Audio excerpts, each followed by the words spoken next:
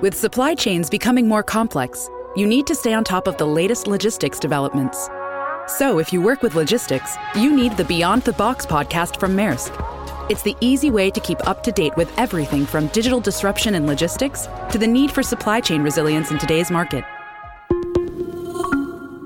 Find out more and keep ahead of the game with the Beyond the Box podcast on logistics insights at maersk.com/insights. Welcome to the New Books Network. Welcome to Cover Story by New Books Network, a podcast where we talk with people who write, edit, and publish long-form journalism.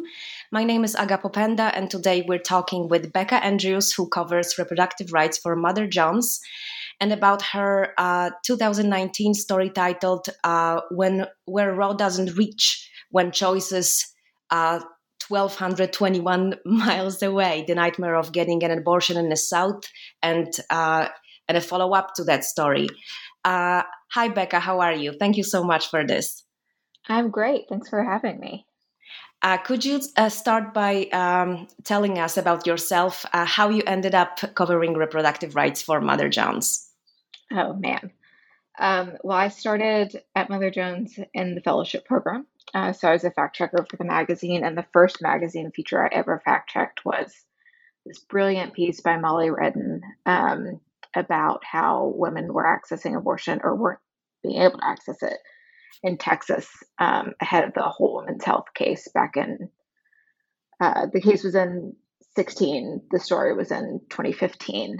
And it was really just like the perfect crash course to covering reproductive rights. I'd always had an interest in women's health and sexuality.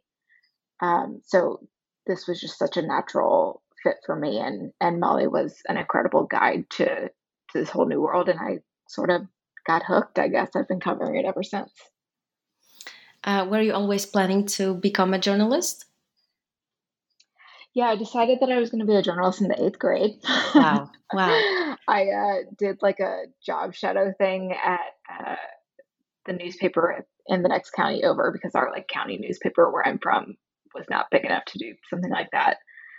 And I just I fell in love with the pace of the newsroom, and I fell in love with the chatter and the deadlines and the excitement and the idea of not, being stuck at a desk all day, being out in the world and living life and being able to write about it. And Sounds so great. I sort of doggedly pursued that ever since. Sounds amazing. And can you explain more about your connection and interest in the South? Oh, yeah, absolutely. So I grew up in the rural South, a really small town called Bells.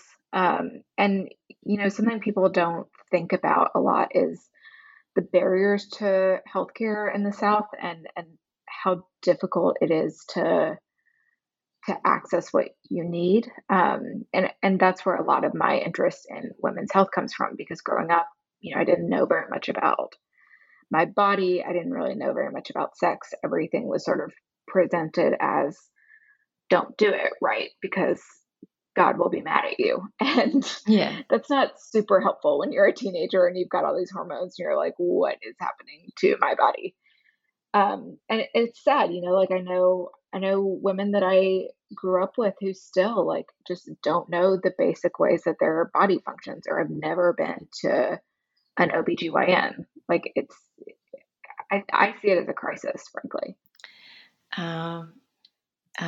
Okay, and this particular piece, your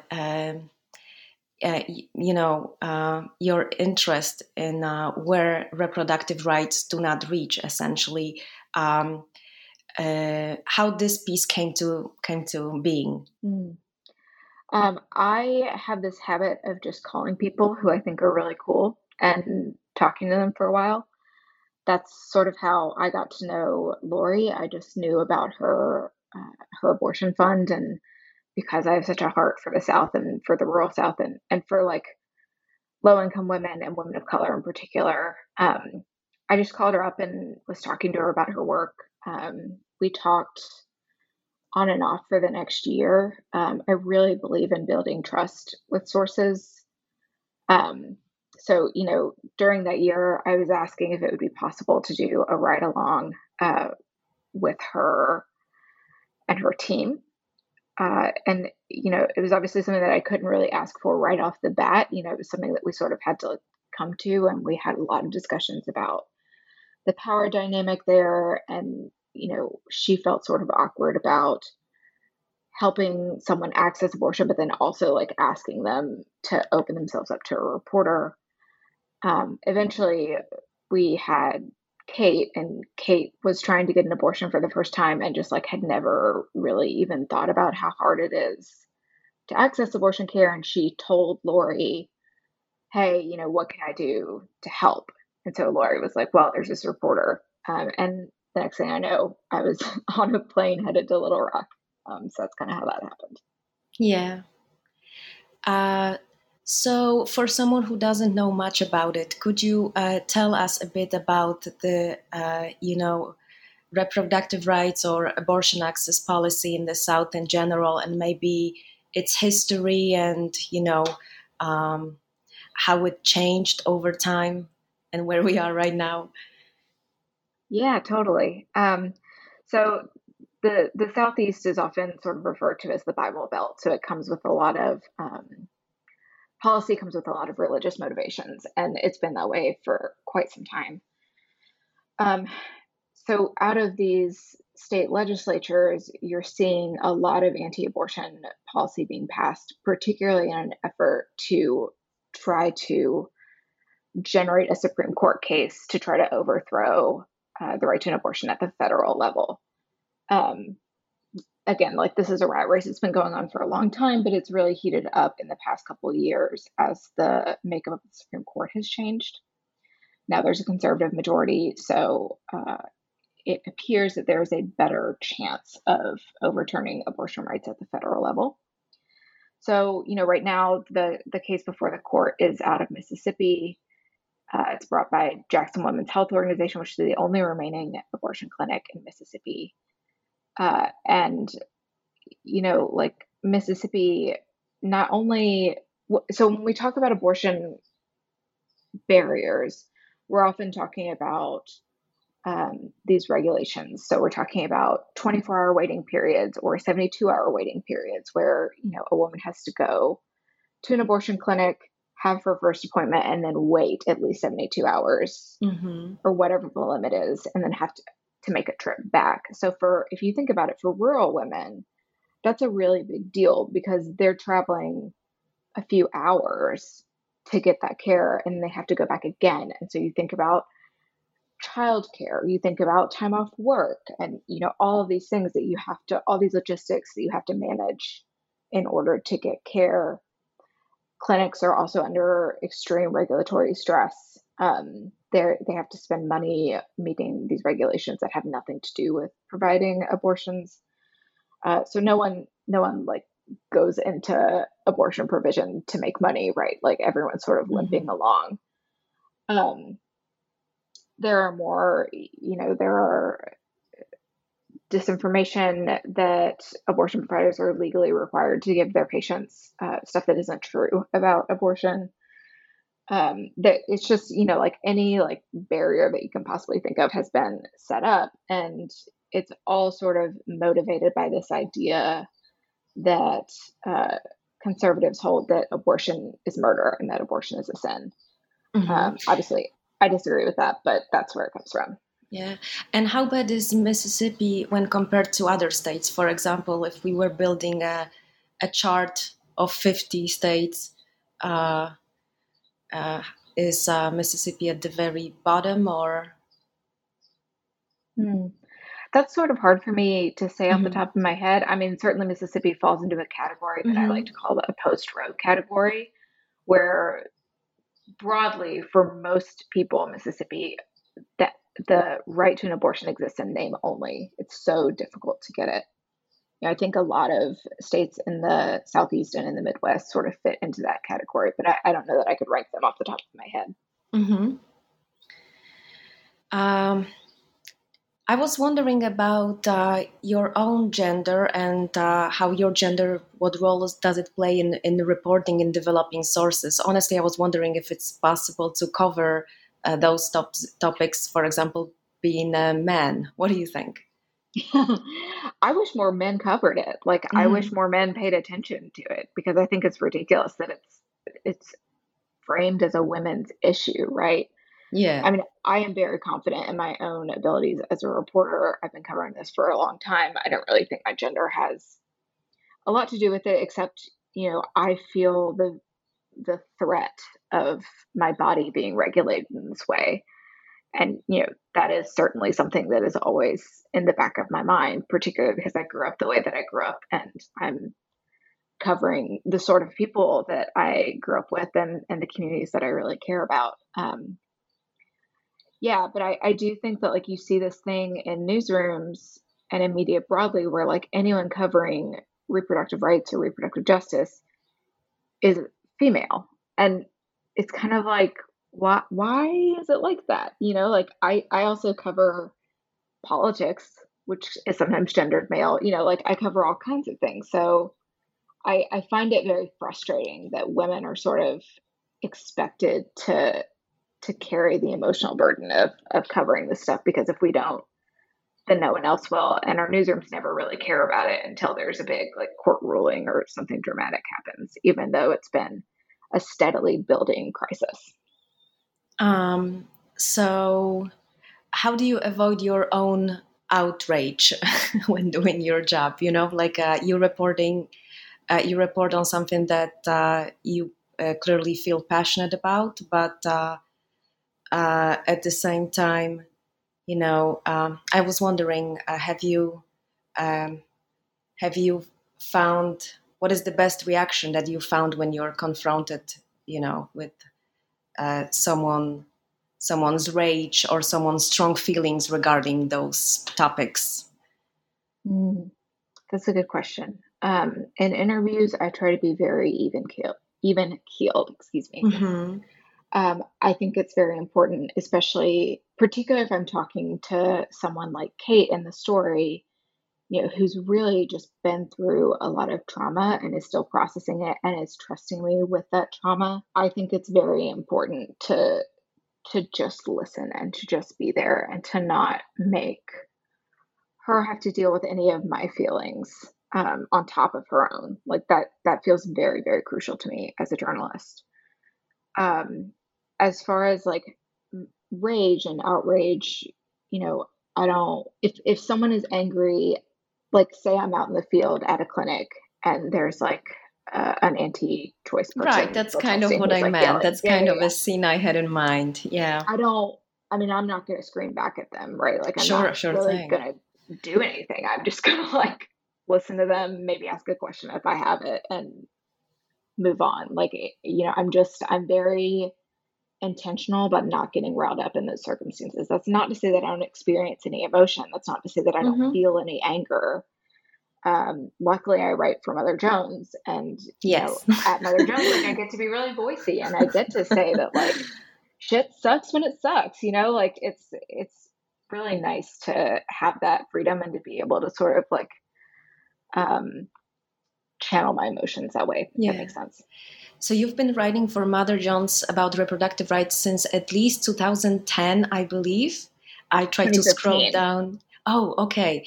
So your oldest stories. But anyway, I was wondering, you've been observing what's going on in the politics of reproductive rights in the recent years. Uh, do you think that we are getting close step by step to abortion being illegal in the US? Do you think that this fear is actually there on the horizon? I do. I think, particularly with this latest Supreme Court case, it's very concerning to me. A lot of the legal experts and the pro choice advocates that I talk to, who are a lot smarter about this stuff than I am, say that they feel like the court would not have picked up this case if they weren't looking to overturn precedent, which is a huge deal in abortion rights. Everything about abortion rights sort of hinges on this idea of the precedent that was established, particularly in the first case that legalized abortion in the U.S., Roe v. Wade, and then a follow-up case that came in the 90s called Planned Parenthood versus Casey. So it looks bad.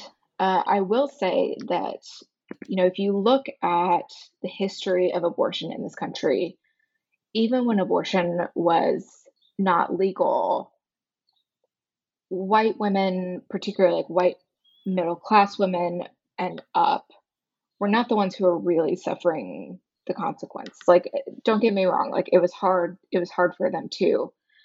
But I actually was just reading before we had this call about how,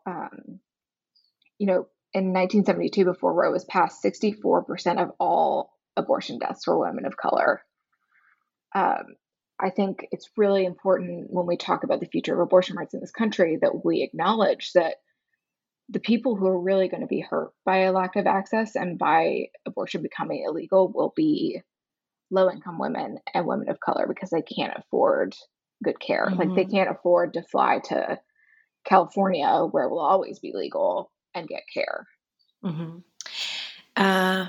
And my next question would be this: if that happened, that abortion would be at some point illegal in the U.S., do you think that American women will accept it, or will that be the end of certain politics and a big revolt? Oh, I think there will be a revolt. I mean, Mm-hmm. I think about like the Women's March in 2016, Mm-hmm. and also just this amazing legacy so I'm writing a book about Right. abortion rights, and the first third of the book has to do with the history of abortion rights, particularly before it was legal in this country, and just like the incredible organizing and education efforts that went on in this country that just don't get talked about. They were phenomenal. And I think, one thing that's really helpful about the internet is that you can organize across the country. Like, you can organize across time zones, and it's not like this complicated phone tree type thing. So I think there's a lot of power in that, and I think we would see a significant uprising. Mm-hmm. So tell us more about your book. What are you working on at this particular moment? How close you are to the finish? When can we expect it? Well, it's supposed to come out in maybe like January, early 2023. So I'm right sort of in the thick of it, trying to finish the manuscript by the end of the year. It's called No Choice. It'll be published by Hachette's Public Affairs in print. And basically what it does is it looks at how people accessed abortion care in the US before it was legal.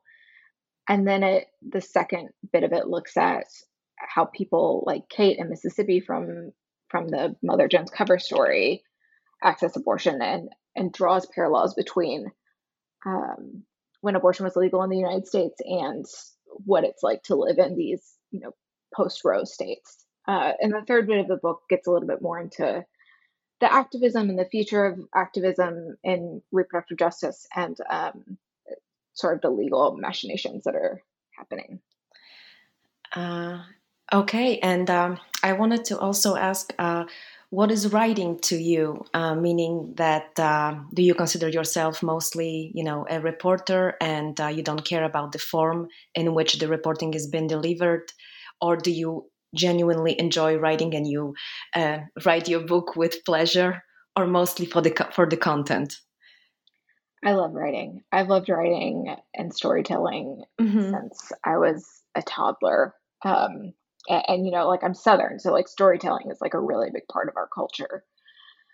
And I think that's part of it. But yeah, like, I very much see writing as a craft. I always have. I was never going to be a good fit as like a traditional newspaper reporter, someone who's just sort of spitting out like the words as things happen.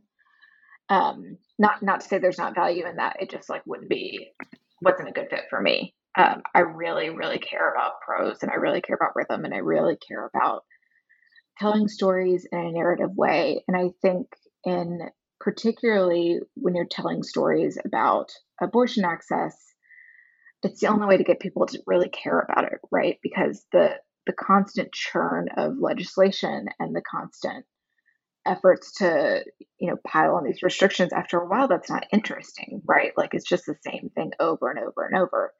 But if you humanize it and if you tell the stories of people who are encountering these barriers or the people who are fighting to push past these barriers and fighting to advocate for people, that's a different thing. That's a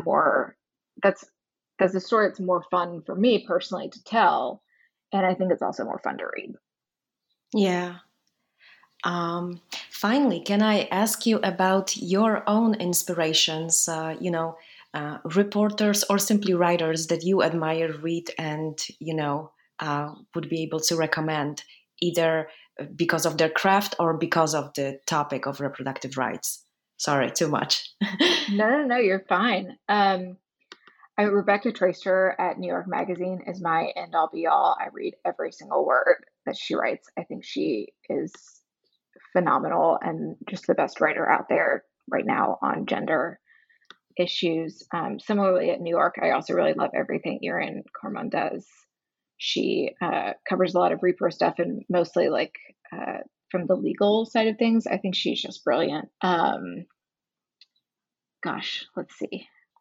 Sorry, I'm looking at all of these old books written by people who aren't around anymore. Which is making it sort of hard to think. As far as nonfiction, but not necessarily journalism, I think if you're looking to really get into Southern nonfiction, Jesmyn Ward's memoir is really incredible. I consider Jesmyn Ward and Kiese Laymon to be the king and queen of Southern literature. They both write essays as well that you can find. I think they both are often published in Vanity Fair. But they're incredible. I also read every single word that they write. I admire them so deeply. Sounds good. Thank you so much. Thank you for this.